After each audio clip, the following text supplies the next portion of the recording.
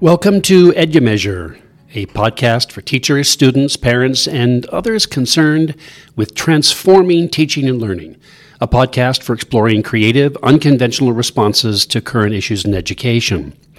I'm your host, Bernd Estabrook, a professor at a small liberal arts college in Illinois, and in today's podcast, I'd like to follow up on an issue related to our previous podcast on the AI controversy. Now, that last podcast reflected on AI and ChatGPT, and implied in that discussion was the problem of rigor.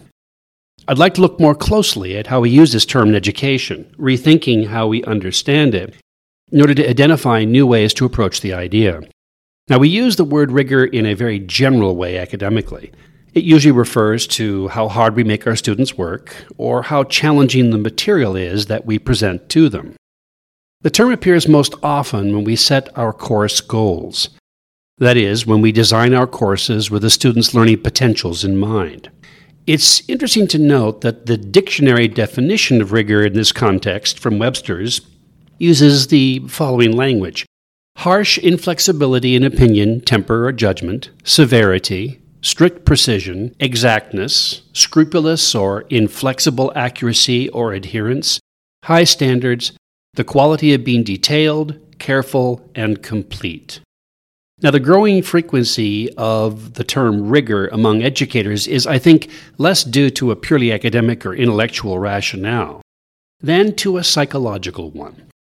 A deep uncertainty, even an insecurity, about our competence as teachers.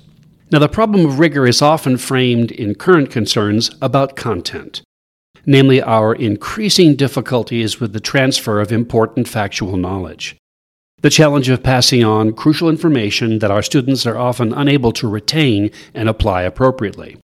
Now, we understand academic rigor to require that students be held to high standards, that we adhere to such standards in what we assign to them.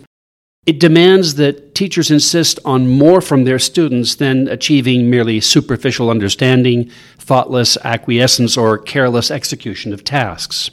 A medical student needs a secure and detailed knowledge of anatomy. A music student needs to understand the intricacies of keys and scales, and a history student has to have a broad background in the events of the past. And if they only have a superficial understanding of these things, it limits what they can understand and accomplish.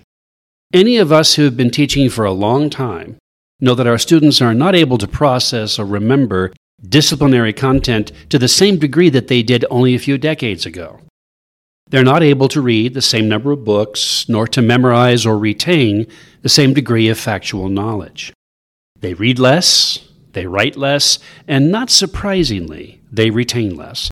And we as teachers are therefore compelled to reduce our expectations for the acquisition of factual knowledge, even as our professional guidelines demand that students learn how to deal effectively with the increasing complexity, breadth, and sophistication of that knowledge today.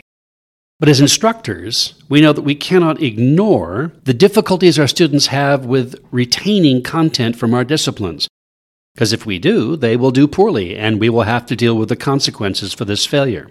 So, what's the real problem with content in our courses?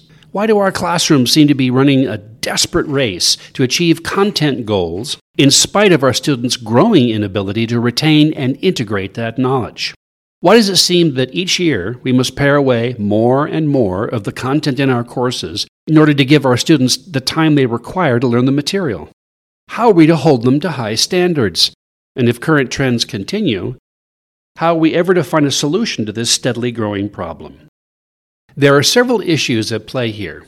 Now, among them, the first and perhaps most obvious is that the flood of new knowledge in nearly every discipline has become almost unmanageable.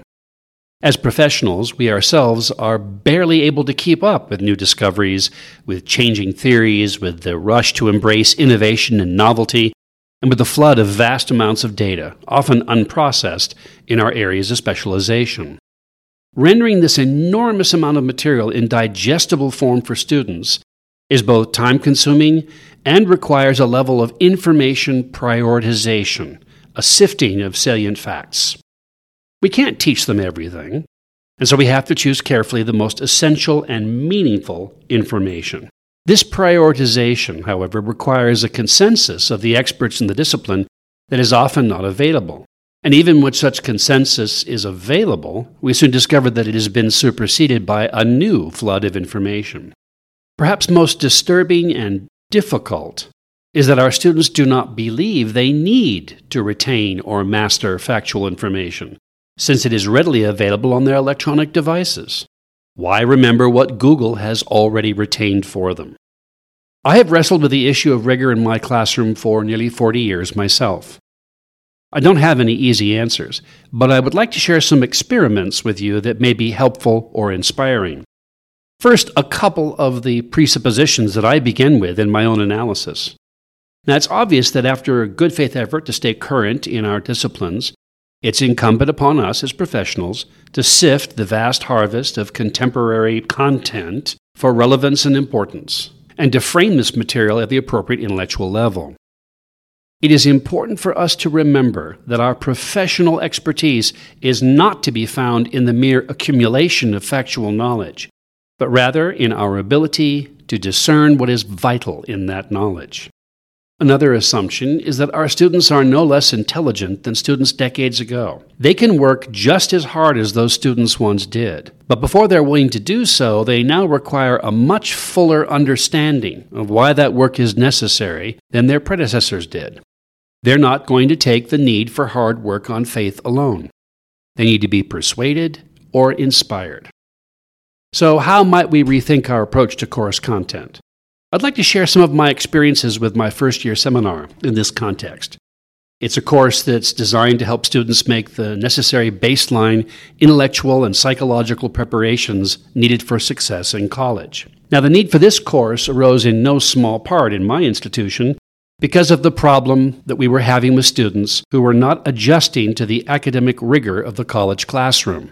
It was clear that most students needed additional guidance if they were going to adapt to the increased expectations of college work. Now, for my part, the realization that fewer students were ready to meet the standards and expectations of my classroom was, frankly, demoralizing, at least initially, because it seemed that I, like my colleagues, would have no choice but to simplify my assignments and reduce the classroom workload, which would mean limiting the intellectual goals of my courses, surrendering high standards to the reality of mediocre achievement.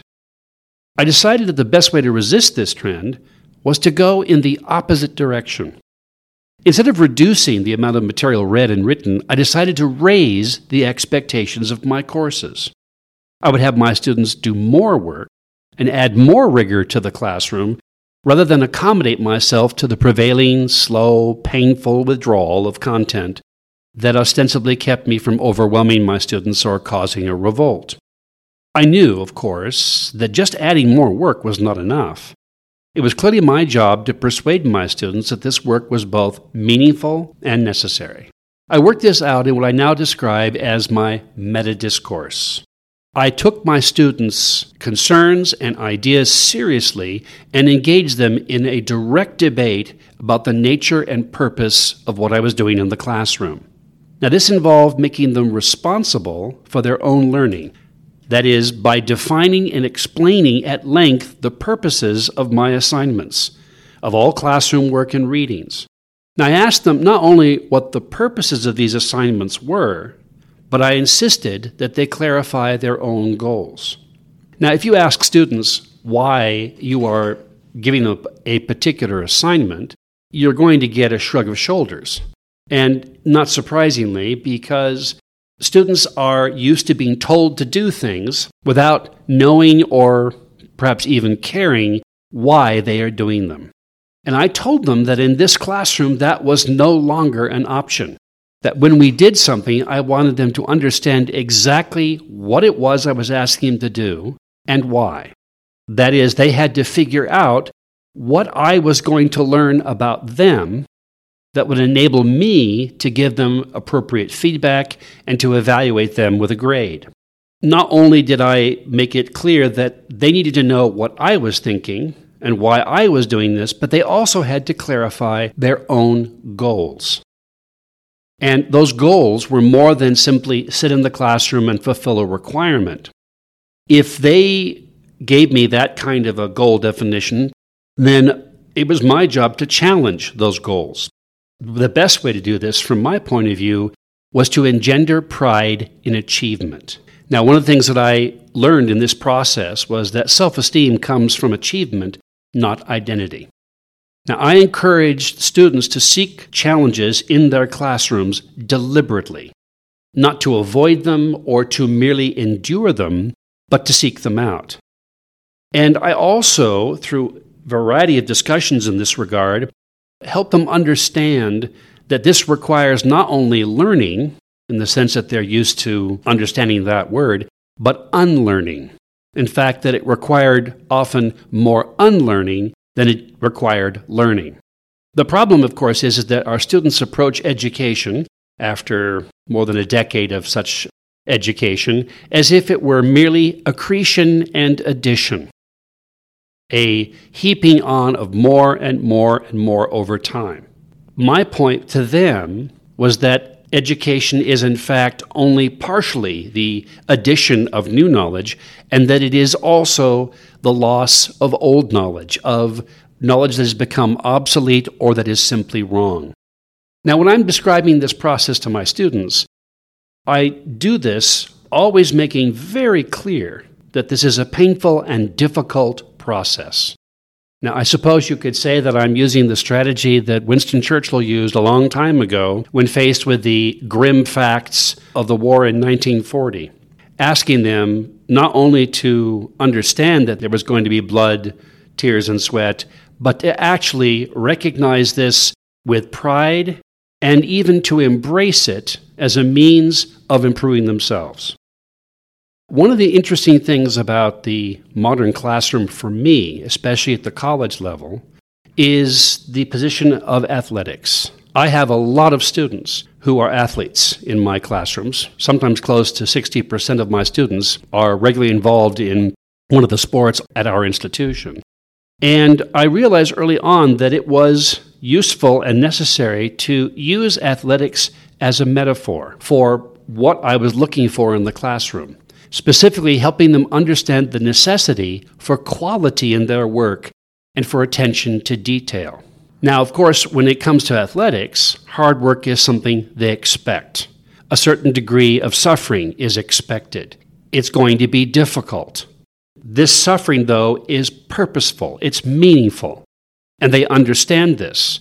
And there is, of course, trust in the coach. The idea that the coach knows how to help them achieve their goals, and that whatever difficulties or problems that they run into, that these are to be expected, and that they are way stations on the way towards achieving something important. But I wanted to inspire an idealism that was rooted in their own experiences. Specifically, I wanted to focus in this discussion of why we're doing what we're doing on what they currently lack, on what they most desire, and on what they have the capacity and potential to achieve by unfolding their capacities. I wanted to appeal to their desire for freedom, for autonomy, and most particularly for the exercise of their talents and abilities. 40 years of teaching has brought me to one very important conclusion in this regard. Students, young people, are built to learn, and it's only our system that makes learning dull and uninspiring. Now, sadly, we all too often relegate the satisfactions of hard work to the realm of athletics.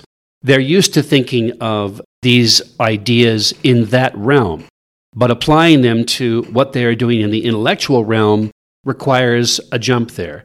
And that meta-discourse I'm talking about, why we are doing what we're doing and how it works, explaining the process, that this is, in fact, one of the best ways to help them understand the necessity for applying the principles learned from athletics to their entire experience. Rigor, when we think about it, shouldn't be defined primarily as severity, pain, or suffering, but rather as the capacity for work, the capacity for achievement, the capacity for creation, for the transformation of the inchoate and ideal into the palpably, vividly living real. I would argue that rigor is not the imposition of standards, nor is it the successful control and subordination of students in order to produce specific products desired by teachers. What I think we need to do is to inspire our students to recast the notion of rigor as a voluntary commitment to the framework of a particular discipline, where we encourage their understanding of that discipline's limits and potentials, helping them realize that those limits are necessary in order to channel and intensify our intelligence and curiosity, which in turn leads to the discovery of new knowledge and the creation of insight. Rigor is not a yoke to control or subdue students' energies, but rather a process for focusing those energies and bringing them to a white-hot intensity. Rigor is at its best characterized by patience, discipline, seriousness of purpose, clarity, and precision, which makes it therefore a product of maturity, of the recognition that long-term goals require delayed gratification, that our immediate desires can be raised to a higher power by subordinating those desires to temporary limitations for the sake of more complex and powerful achievements. This process of helping students understand the nature of the intellectual work that they have to do, the nature of the assignments that I have provided them with, the goals that I have for them intellectually and academically. This process of explaining this takes a great deal of time, but the rewards are extraordinary. And the interesting thing about this is that it also helps to transform the nature of the classroom in an important way. How? Rather than the students being the recipients of what I give them, by taking them into my confidence, by explaining to them why we are doing what we are doing, by showing and demonstrating how this changes them, how this changes the way that they think, how this serves as a foundation for further thinking, these students are suddenly no longer merely enduring what we do in the classroom, they are becoming active participants. We talk about student engagement a lot these days. We recognize, the very term indicates that this is already a problem, that most students are not engaged and that we have to get them engaged. But engagement is not something that we do to them. Engagement is something that cannot be forced on them except through a draconian sort of process, which in the end is self-defeating. Student engagement is something that has to be inspired, and it is closely tied to internal motivation rather than external motivation. Understanding is one of the foundations of internal motivation. It helps them create their own motivation, their own desires for what we are offering to them. And by helping them understand what is possible, we open the door to them to intellectual and academic achievement, but they have to walk through it themselves. In the long run, and especially with the kind of students that we're seeing today, who unfortunately are often very cynical, although I would say that the reasons for their cynicism are unfortunately all too realistic and clear. If we open up this opportunity to them and we work with them, we accompany them on this journey, tremendous things can happen in the classroom. It changes the nature of the entire enterprise in a fundamental way. In future episodes of the podcast, we'll talk a little bit about ways to transform the dynamic in the classroom that allows for this kind of inspiration. That's all for today. The Edumeasure podcast is produced by Ed Leonard and Baron Estabrook, with help from our editing and engineering intern, Miranda Araujo. Thanks for listening.